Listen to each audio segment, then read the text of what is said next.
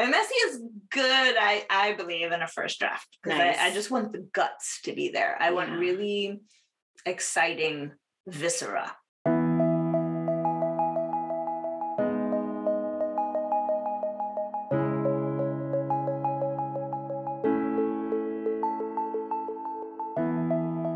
Hey friends, welcome back to another episode of Inside the Creative Process.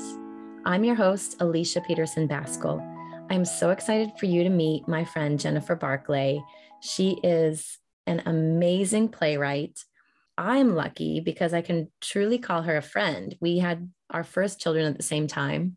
And while she moved away for quite a while, she came back for a sabbatical. Our kids got to play together at the beach and we got to have creative conversations.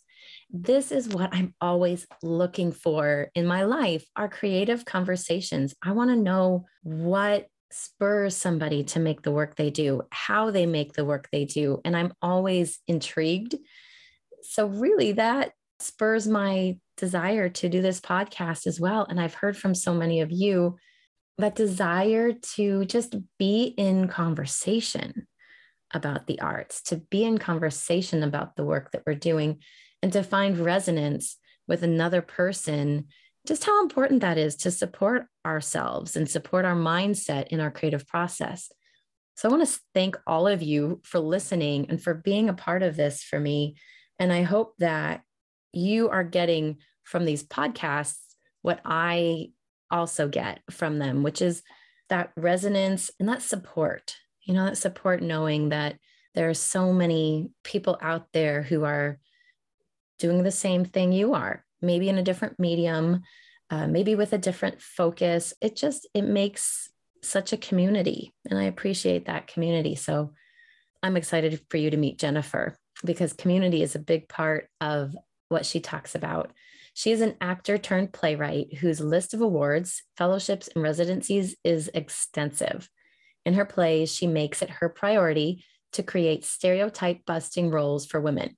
Jennifer's plays have been performed all over the United States and all over Europe, and have been produced and developed by such well-known theaters as Steppenwolf, La Jolla Playhouse, the Old Globe, Red Cat, the Kennedy Center, the International Theater of Vienna, the Edinburgh Fringe Festival, and many more. Jennifer has her MFA in playwriting from UC San Diego, which is where we met and became friends. And Jennifer is currently an associate professor of playwriting and performance at the University of Maryland. Please welcome Jennifer Barclay.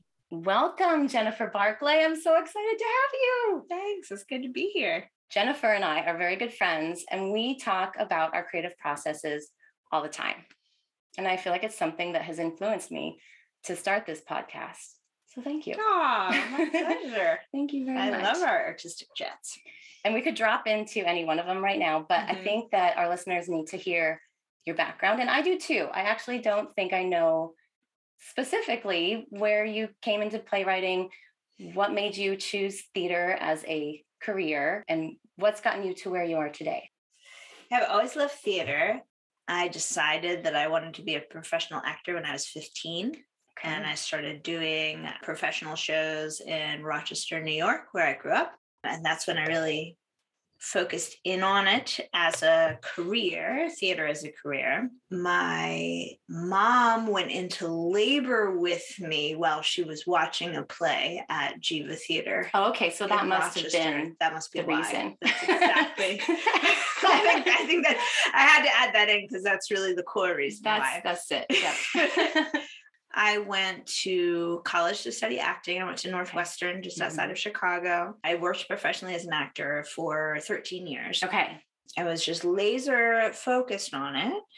But then my senior year in college, I took a class with Mary Zimmerman and developed a solo show. So it's a solo show creation class that we were creating a solo show out of research and out of nonfiction. So I developed this play in the class, and I love the idea of developing a play because I wanted to be really proactive about my acting career.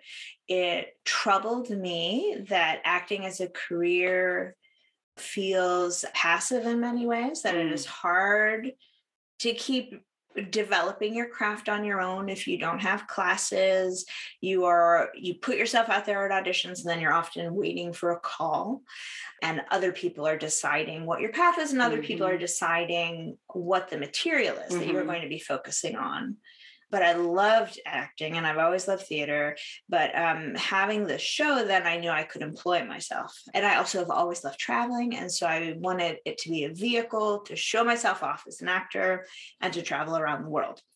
So that was my first play. It's called Clearing Hedges. And I wrote it to play 8 different characters that I switched between just on the turn of a dime without changing costumes or light changes, no technical support in that way, but it was entirely an acting showcase for myself. So you wrote this your senior year of college. Yes. And you played 8 characters. And so you were in control of all of this, the character creation, the character development, and the person who was playing these characters. It was all you. Yes. How cool. Yeah. And did you go take that and tour it? Okay, nice. I toured it internationally, intermittently for 7 years. What? Yeah. So that's amazing. So I learned how much of character development and differentiation I learned while writing this play. So when I first wrote the play, I realized that all 8 characters sounded the same. I was doing lots of research about how different people have written their solo shows. And I was really inspired by Eric Bogosian, who is a playwright, an actor turned playwright. And he used an improvisational method, which then I sort of took his idea and ran with it. And so I would start with a line for one character in the play, and I would improvise it and I would record it. And then I would transcribe everything and then edit it down, often to just 1 or 2 or 3 sentences. Then I would start from there again and I would improvise. And so I used my acting skills to tunnel deep into one character, figure out their verbal and their physical vocabulary, and in that way ended up differentiating the 8 characters. So I did a lot of development of the script over several years, and I worked with the director. And you were embodying these characters and writing from there, which I think is totally fascinating. And was the director involved with all of that part as well, or was that something that you did? I don't think the director was involved much in the development of the play. I worked with 2 directors, and it was more about the production of the play. Okay. I backpacked through Europe after I graduated from college and had a connection with this theater in Vienna. So I knocked on their door and said, "Can I audition for you?" And I did. And then they called me a couple months later and asked me to join their company. So I joined their company and was doing Agatha Christie's The Mousetrap on nights, and then on off nights, I asked them if they would produce my solo show, which they did. And I had a different director then because I had already developed it some in Chicago. I had developed it more in Vienna. And then my big goal with it was to take it to the Edinburgh Fringe Festival in Scotland, which is the world's largest arts festival. So the next year I brought it there and produced it there. Awesome. Yeah, which is the hardest thing I've ever done before having children. What made it so hard? The producing was hard. Producing is not natural to me. I am so glad I did it. It was so empowering and it was so important to me. This was a bucket list life career goal for me to perform at the Edinburgh Fringe Festival. And I'd already been there for 2 summers before, scouting it out, falling in love with all of it. But it involves so much promotion, so much of getting reviewers. So I employed 3 people to work with me to help run the show and help promote the show. And we lived in Edinburgh for a month, and we flew across the ocean to be there. And it's just an enormous undertaking. And then to perform this 45-minute monologue, I think maybe it was 8 shows a week. Wow. For 3 weeks. and then you finish the show, and then you go out and you promote, and then see a bunch of plays, then promote, go to sleep, and then do it all again. It was so intense and so amazing. And for me, it was a one-time thing. Okay. And now I am so happy to have other people produce my plays. Nice. Nice.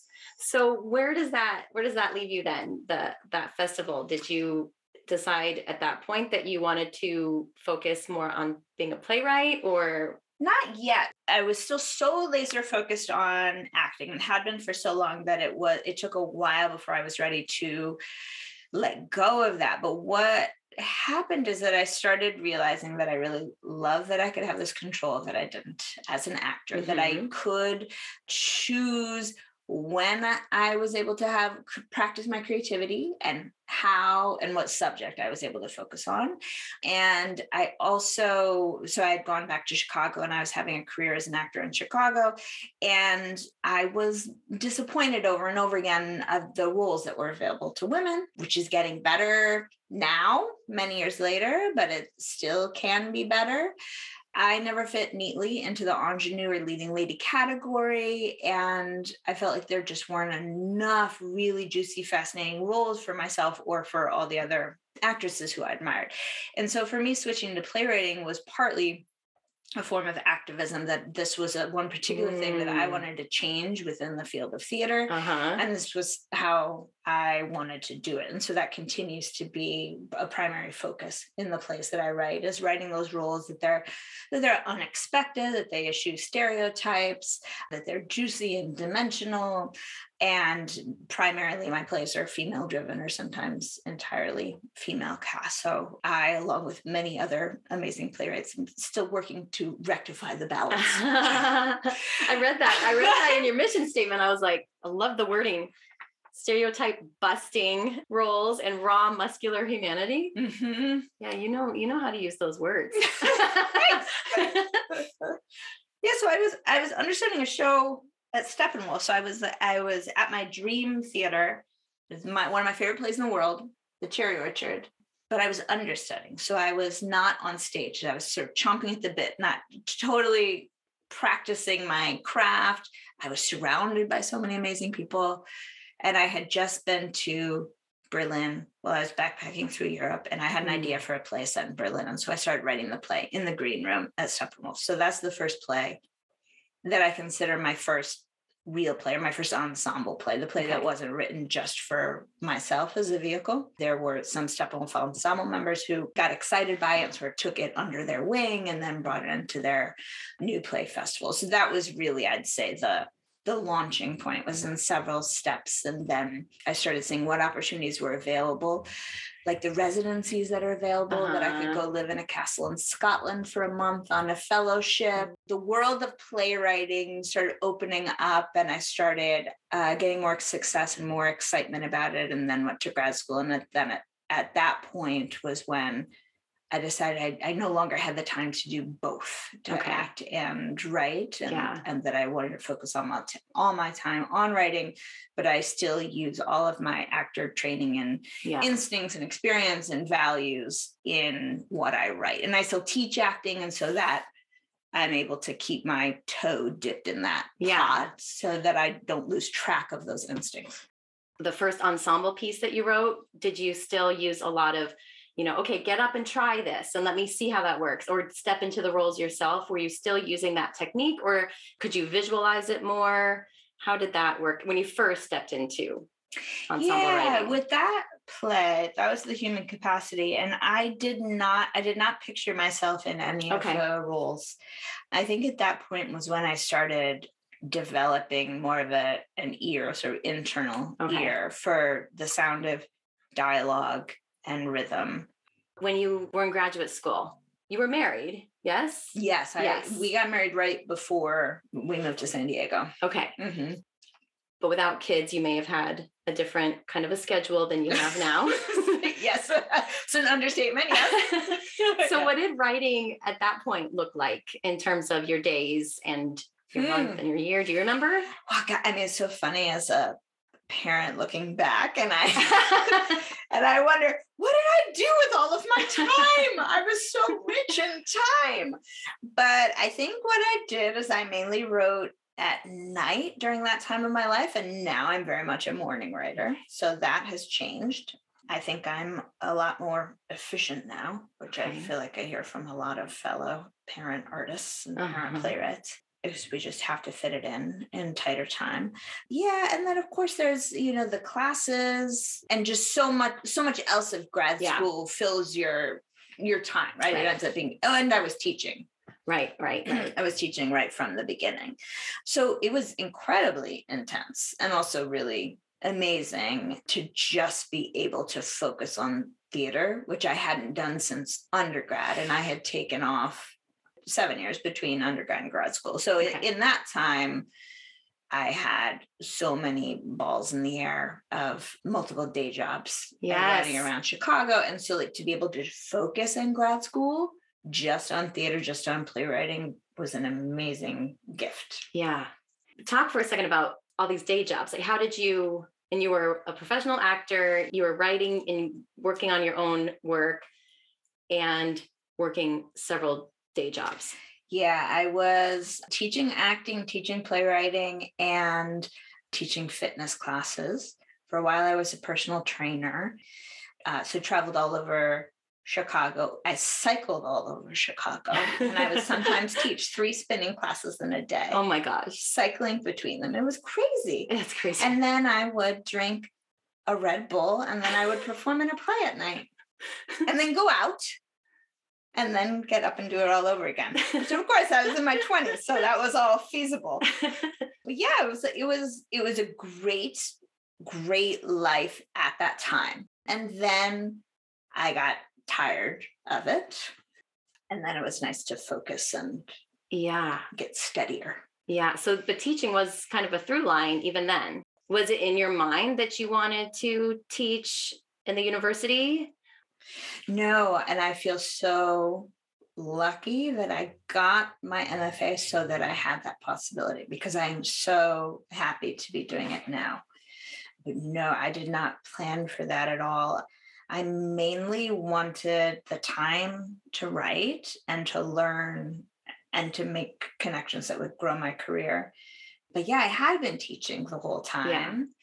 Yeah. And when I applied for academic positions, I had a baby, a brand new baby, as you know. Yeah. And I thought I was compromising my career, quite honestly, when I started applying for academic positions. Oh, wow. Okay. I thought, okay, I now have a baby. I'm in my 30s. I need to do the responsible thing. I have this higher degree. I could apply for these jobs, so I should.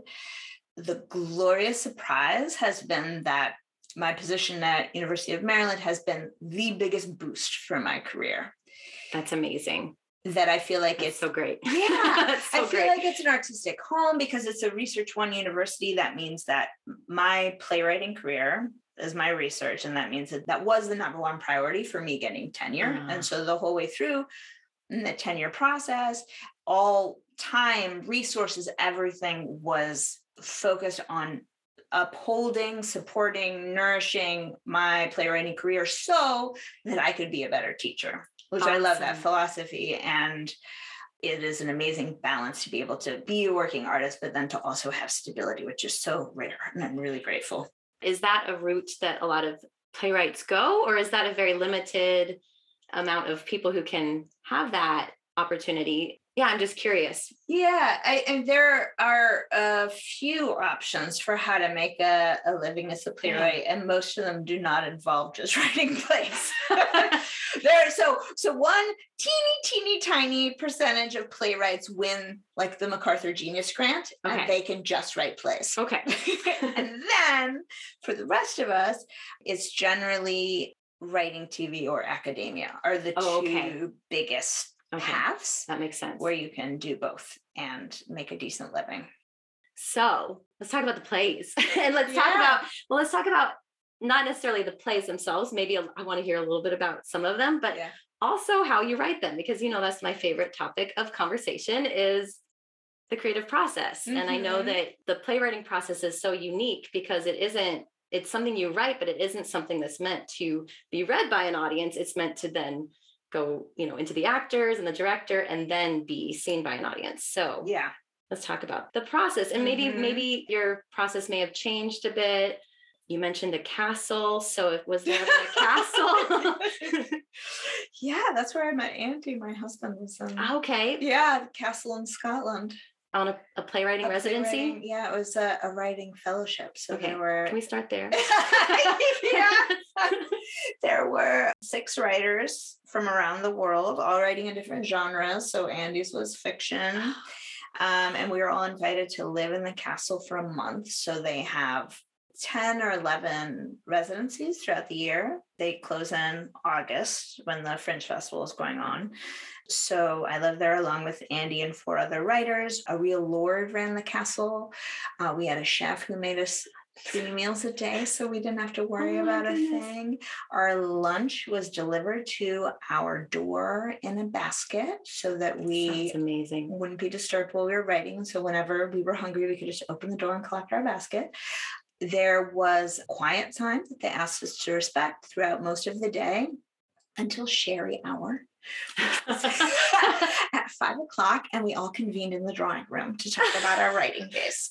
And on Sundays, we would have the fancy 5-course meal in the fancy dining room. How many weeks was this?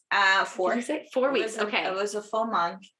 It was a real castle that had been Lord Drummond, who was a poet, used to live there. Oh my goodness. And so romantic. No wonder you fell in love. I know, really. There's a real dungeon underneath.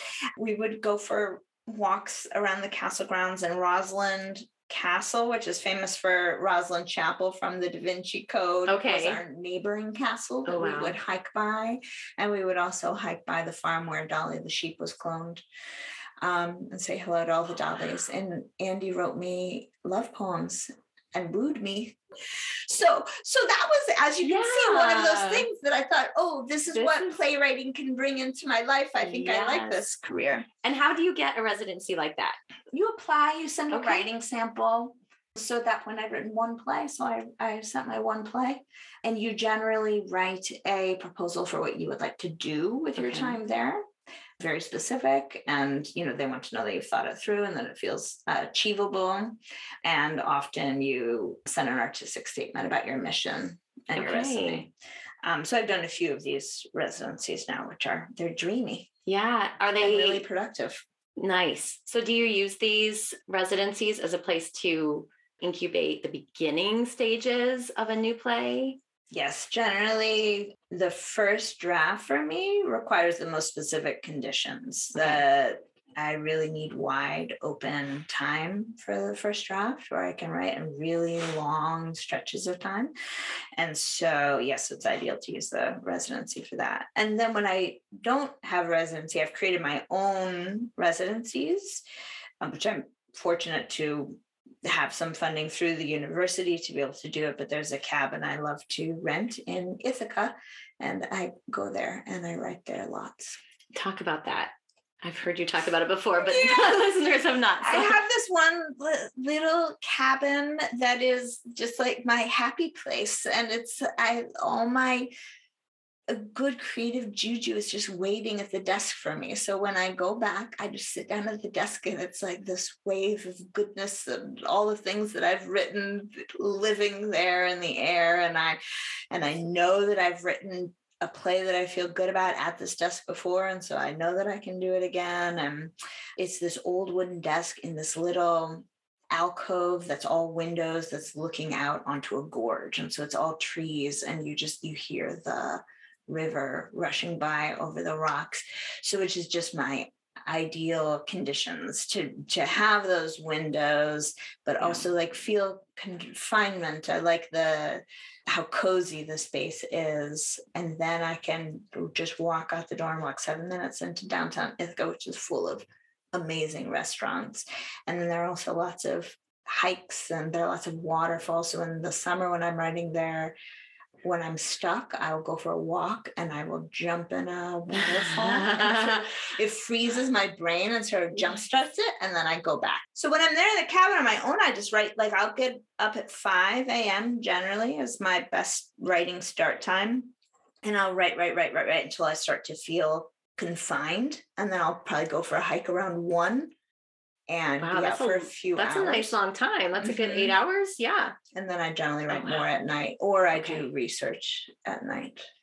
Do you go to this cabin with an inkling of an idea? Yeah, I need to have an idea before I get there. The idea building, plot building generally takes me a while. I like to incubate on that for a while, and I like to do lots of research. So I often like to read some books. I have a general sense of something that I want to write about, but then I read a lot until I find specifics and put myself more inside of the material.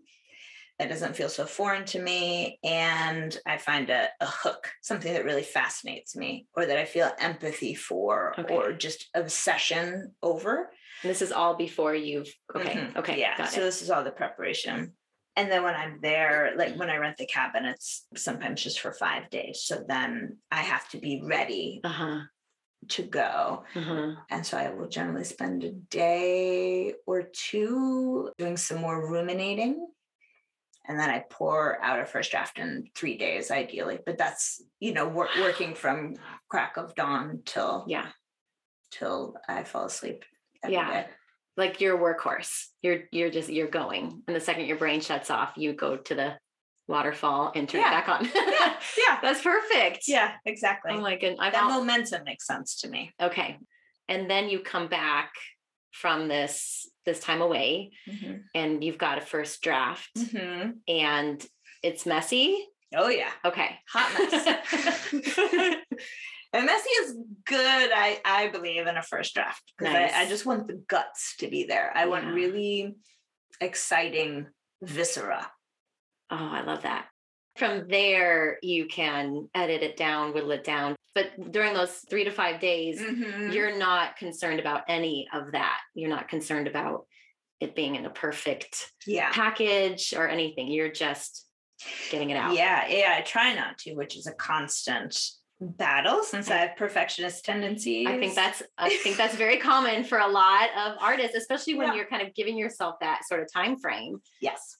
You can expect a lot of yourself, but if you're allowing yourself to be messy, then you can really dive into something that you're probably hadn't even thought of before, right? It's like new stuff. Do you surprise yourself? Yeah, that's the ideal situation is when I surprise myself. Yeah, when I'm writing on instinct, because if I'm plotting and I have lost joy or I have lost a sense of surprise, then the play loses the joy and sense of surprise as well. And you can feel it. You can't fake that, I think. Yeah. Yeah, it's something I talk with my students a lot about too, is how to banish the devil of judgment on your shoulder. And it's really hard. And I feel like it is something I need to talk myself down from really every day or multiple times throughout the day. Okay. While I'm writing, it's really hard to let go of thinking of what someone else might think about this or trying to please someone. That is something that I daily have to work towards letting go, the idea of pleasing. And I repeat the mantra to myself and to my students that there is no one play in the history of all plays that everybody loves.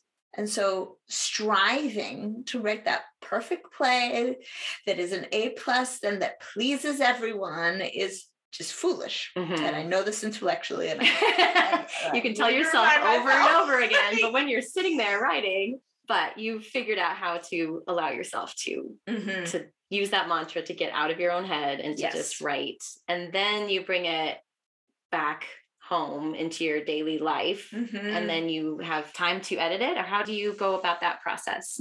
So that I keep rewriting for a year or two or sometimes more. I do a lot of rewriting and I often do that with collaborators. That's the ideal. Talk about that, because I think that's a super exciting part of being a playwright that I've heard you talk about. Well, so the ideal scenario is then to partner up with a director, with a dramaturg, and with actors, and to hear it out loud, and then to have a conversation about it. The great theater collaborators know that conversation is not about being prescriptive. It's not about saying, I think you should do this with your play, but it's about honest wondering or reflections or, this is what really stuck with me in the play. And those things are very informative to me, to any playwright. And, throughout my career have been developing an amazing group of collaborators who I like to keep close to me, who I really value, really respect, and who I feel like that respect is reciprocal, and so that I can trust them with a brand new play and know that they know what I can do with it, and that I can trust them and be open to their thoughts, and that it can be really productive, and it can be playful, and it can be about dreaming it forward together. Has that process ever narrowed it down and changed it so much that you kind of were surprised about the editing process and the rewriting process? I mean, there's definitely been big changes as I go. Okay. Yeah, it's so hard to sort of untangle and think of specifics because it's easy to sort of lose track of like where what change happened and how it happened. And when getting a lot of feedback, I think the biggest challenge for any playwright, or one of the most important things for any playwright, is to keep a sense of true north. Of go back to, wait, this was my intention with the play. And so this person might be saying this really exciting what if, but that might be an entirely different play. Maybe that's a play they need to write, or maybe it's just a what if that will fly out the window, and that's totally fine. And it can be easy to lose track of that, particularly when you're in an intensive process. And I think those things can become clear. The sense of true north can become clearer once I put it in a drawer for a bit. So I think it's really helpful to have this intensive collaborative process.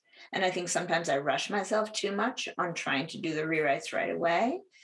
And what I'm trying to learn and be better about is not rushing it and taking that time to simmer on it, because that's when things become clearer to what my goals are. Right. Looking at it with a at least fresher, because it's never going to be totally blank from that memory of writing it, but just having that fresher eye can help you see things differently. Even a week or two, I think. Or even just switching to a different play. And then I totally forget about the other play and can go back to it totally fresh. Right. You've been on sabbatical now for a few months, and you and I talked about this at the beginning of sabbatical, that you were going to look at a different way of writing, at least while you're here, because your family needs to be a part of your everyday. Tell me about that and how that has gone for you over the last month. I have been finding a different writing schedule, and like you say, figuring out how to better integrate writing into my daily life without making writing feel like this incredibly intense marathon where everything else needs to fall away, because it's definitely not sustainable for the 4 months that I've been here. Here, I haven't been writing at 5 a.m., which writing at 5 a.m. can take a toll on one's just getting psyche. up at 5 a.m. period, let alone having to come up with something interesting at 5 a.m. Wow. Yeah, I mean, it does work well for me. My brain is ready at 5, but then I would really need to go to bed so much earlier, and that's just not sustainable with our current schedule. So I bring the kids to school in the morning, which gives me a lot of joy. Yay. And love, walking through San Diego and seeing the ocean and, sending them off. And then I get to write by 8:30. And I have been trying to stop myself writing because I could write all day, but it takes a toll. And it could drive me crazy, or then there's nothing left of myself to give to my family, or even to find joy in other things like exercise and going for a hike or a bike ride in San Diego and exploring San Diego.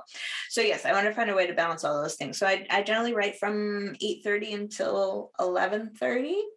And then I feel desperate to exercise and get outside.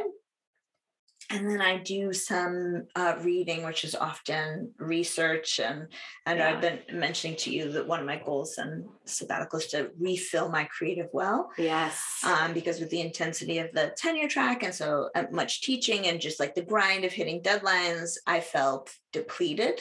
And I think that's a glorious part of the philosophy of sabbatical, is that you're just taking a moment to step away and refill and recharge and get fresh ideas. So I've been really wanting to allow time for that. I've been taking some inspiration from many of our talks, including you mentioned I do. I think you mentioned the idea of spaciousness, which I think you are really good about allowing for that. And I would like to allow for more of that. And so I have to remind myself of that daily. I think I've even written it on a Post-it note on my wall, but just to allow for that. And that's one of the advantages of when you go to a castle for a month is you have spaciousness. Yes. Just the rest of real life isn't encroaching upon you. Yeah. And you can do the daydreaming that I think is necessary for really great art. So I've been trying to allow myself time for all of that. Well, and that's important. I mean, it's hard to incorporate that into life, but it's so important for artists to both nourish themselves with other artwork and with the inspiration from other people in their field, also other fields, other types of art, and take all of that in, because that, like you said, it fills your well. Yeah. And if you don't have that, it's so hard to produce anything fresh or to feel inspired to produce something. Like if you're always in that production mode. Yeah.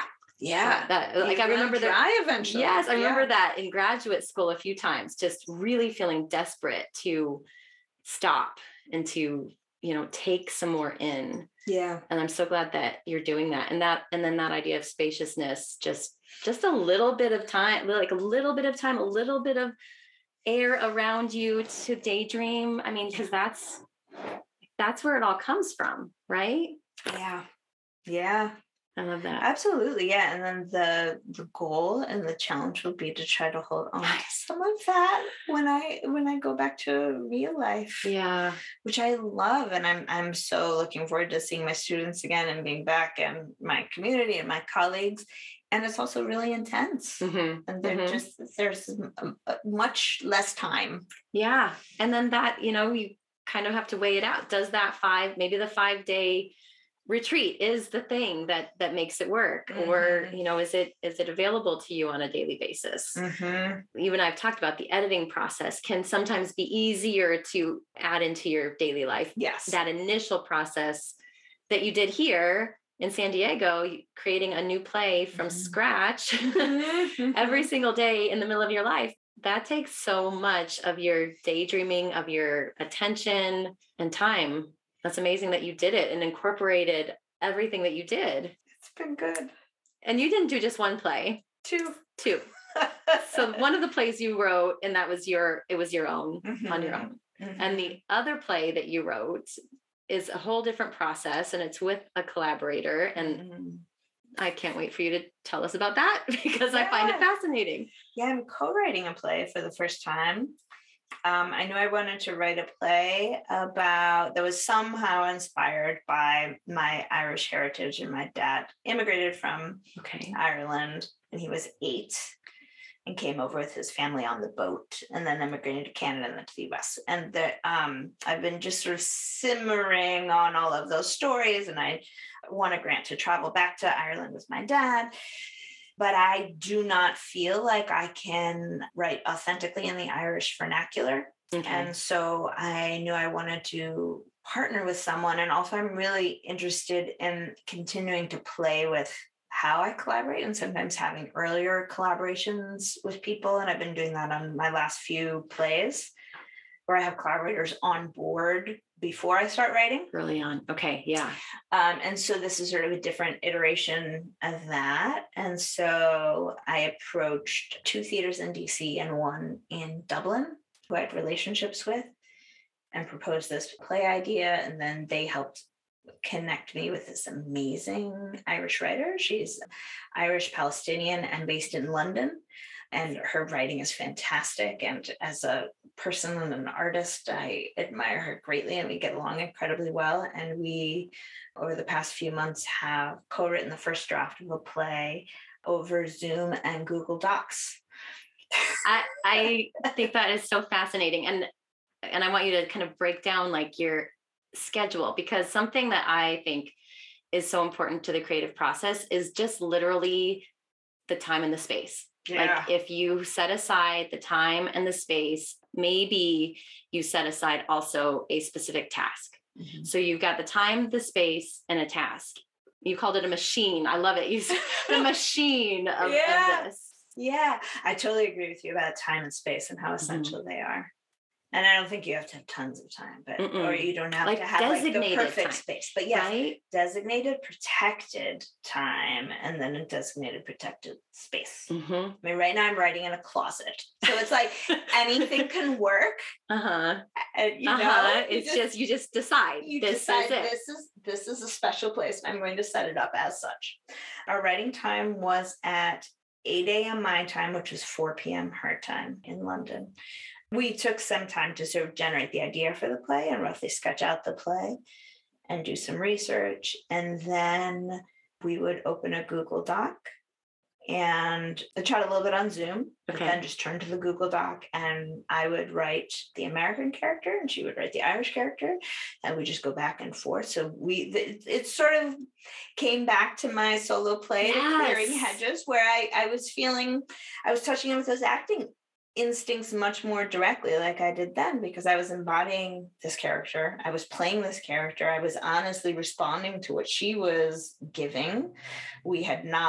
There wasn't much that we had planned. We had a very rough sense of what was happening in the play. And then later we developed a rougher sense of what we wanted to happen in the remaining scenes. But a lot of it was just a complete surprise. And she was giving so much that she was shocking me with what her character said and did, and totally pulling the rug out from under my feet, which was fantastic and really exciting. So yeah, we'd write for about an hour and we'd finish a scene and then we'd chat a little bit and then meet the next day. That's amazing. And so how many scenes did you guys write? There might be, I don't remember exactly, maybe 6. And then we each wrote monologues in between. It's going to be a combination between dialogue and then direct address monologues from each of the characters. I love how the process kind of shaped the form too.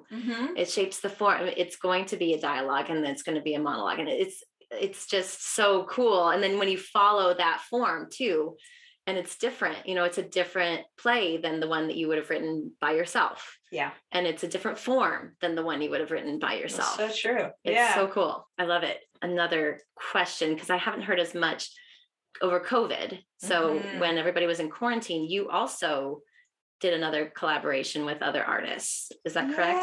And you just kind of went, okay, here's where we are. It's like so much uncertainty in the world, period. But then, theaters were shut down and everything was at a standstill. You guys kind of took matters into your own hands, right? Yeah. We wanted to create something joyful and communal because in the middle of the pandemic, that is what I was really craving. Of course, we're also separate from each other. We're just in our own like tiny nuclear family bubbles. And there was, of course, so much fear and death and so much craving of joy. And so I wanted to create a play that was a party. So I call it a party play. I did see that. Yeah. You call it a digital, interactive, immersive promenade party play. Yes. Yeah. And so the promenade part is that, so in promenade theater, you follow actors throughout a space. Okay. The audience moves with the actors. Okay. So you might be moving from room to room in a house or different parts of a theater space. And so with this, you were moving from a room to room in Zoom. My director and I basically were brainstorming all these ideas sort of about how to use Zoom in really unexpected ways and sort of almost how to break Zoom. And he layered his design platform of Isadora onto Zoom, he's a media design genius. He basically figured out how to break Zoom open in a theatrical way. And so there was a central living room in Zoom where we would all meet. And then there would be breakout rooms and the audience had the autonomy to decide which breakout room to go to. And this is partly inspired by the play Sleep No More, which is a promenade piece in New York, but that there will be a scene that just erupts somewhere and then the actors run in different directions and you get to choose who you follow. And you don't know as an audience what you're going to get. Exactly. Yeah. You might just be following someone as they charge upstairs and then you lose them. Or you might follow someone and then you lose them and suddenly you're in a hospital ward or something. And so I wanted to capture that sense of exploration and autonomy and play and not knowing what's happening and a sense of fear of missing out button, hopefully in a way that fuels you instead of make you feel like you really missed the most important thing. And so there'd be moments throughout. So my play is called Bacchanal, and there would be moments where you would choose, I want to go to this room and that room. And then moments where you could switch between rooms, even in the middle of a scene. Even if a scene wasn't over, you could decide, I'm curious what's going on over there. And then moments where you could overhear things going on in other rooms or hear hints of things. There's also a section of the play where things sort of repeat on a loop. And then there was plenty of interaction. There were party games where the audience was interacting with the performers and the performers were improvising. Audiences must have loved this, especially when did you produce it for the first time? The October of 2020. Yes. Yes. And so people were 7 months after the pandemic began. Yeah. So people were used to Zoom. I mean, some of us had used Zoom beforehand, but Zoom had become just part of our lives. And I kind of went, I don't want to watch another dance over Zoom. Yeah.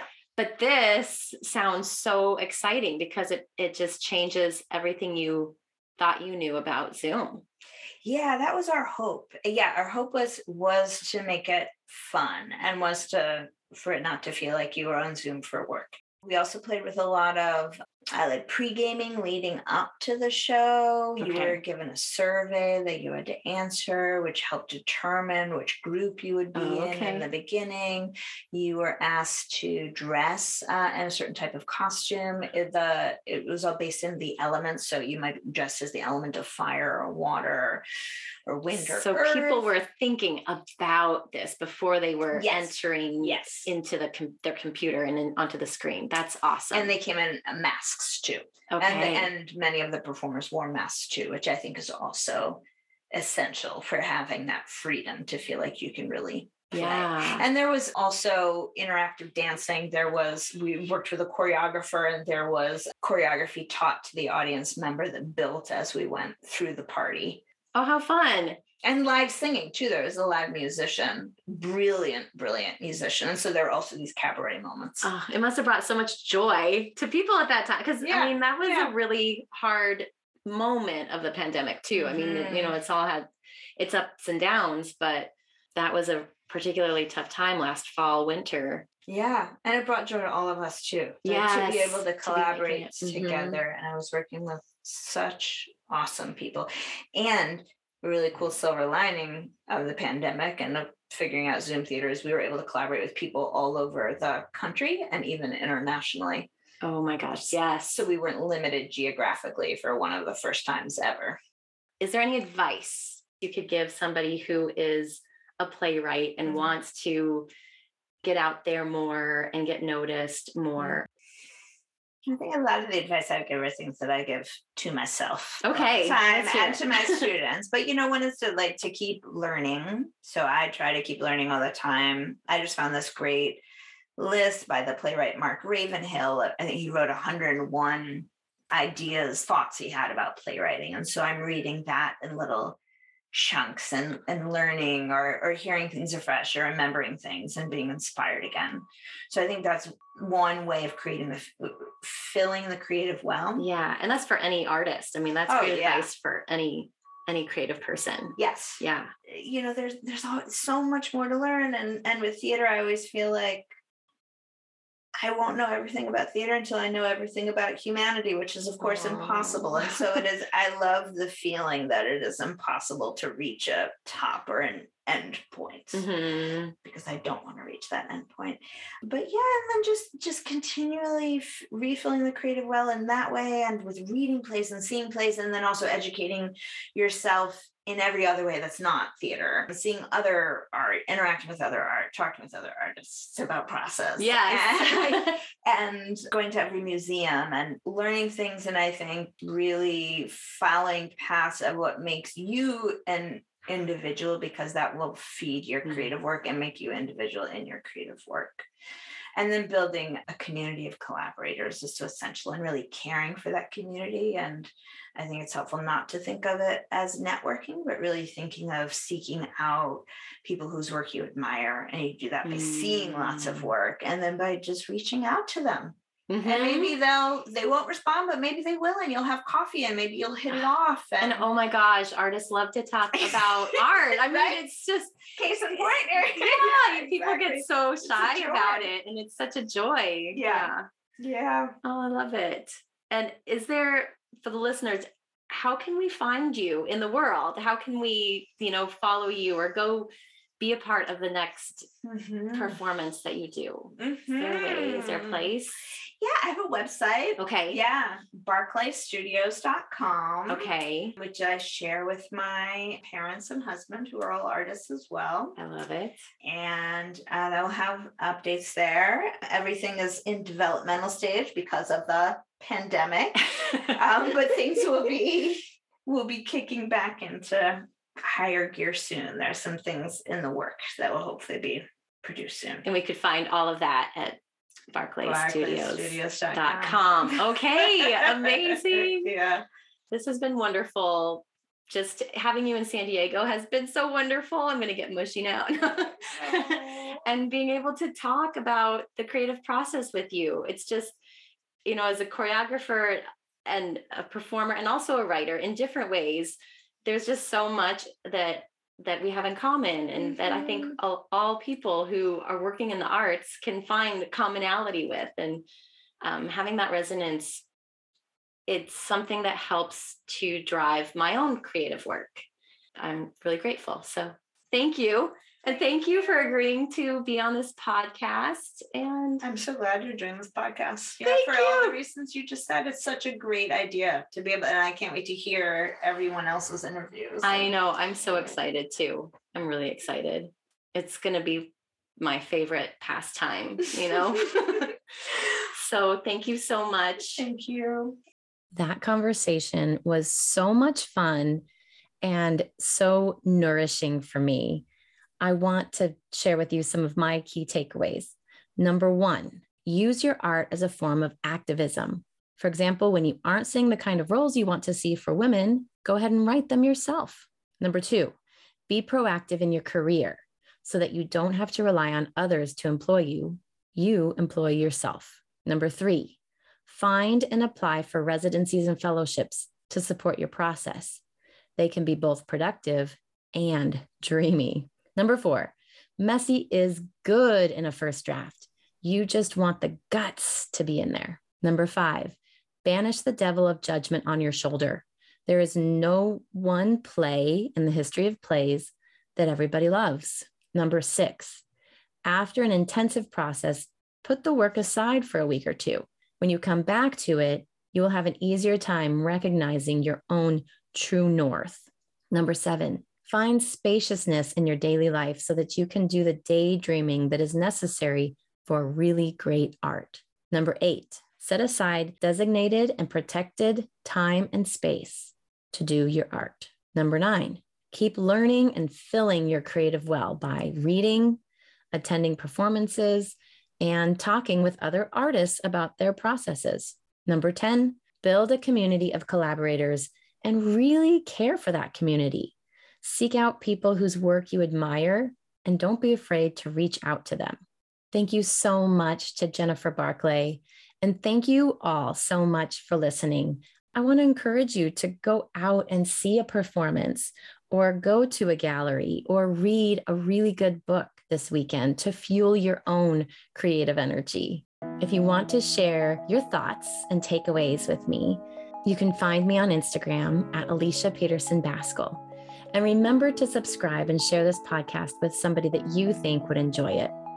It's been so much fun, and I will see you again next week. Have a wonderful and creative week. Until then.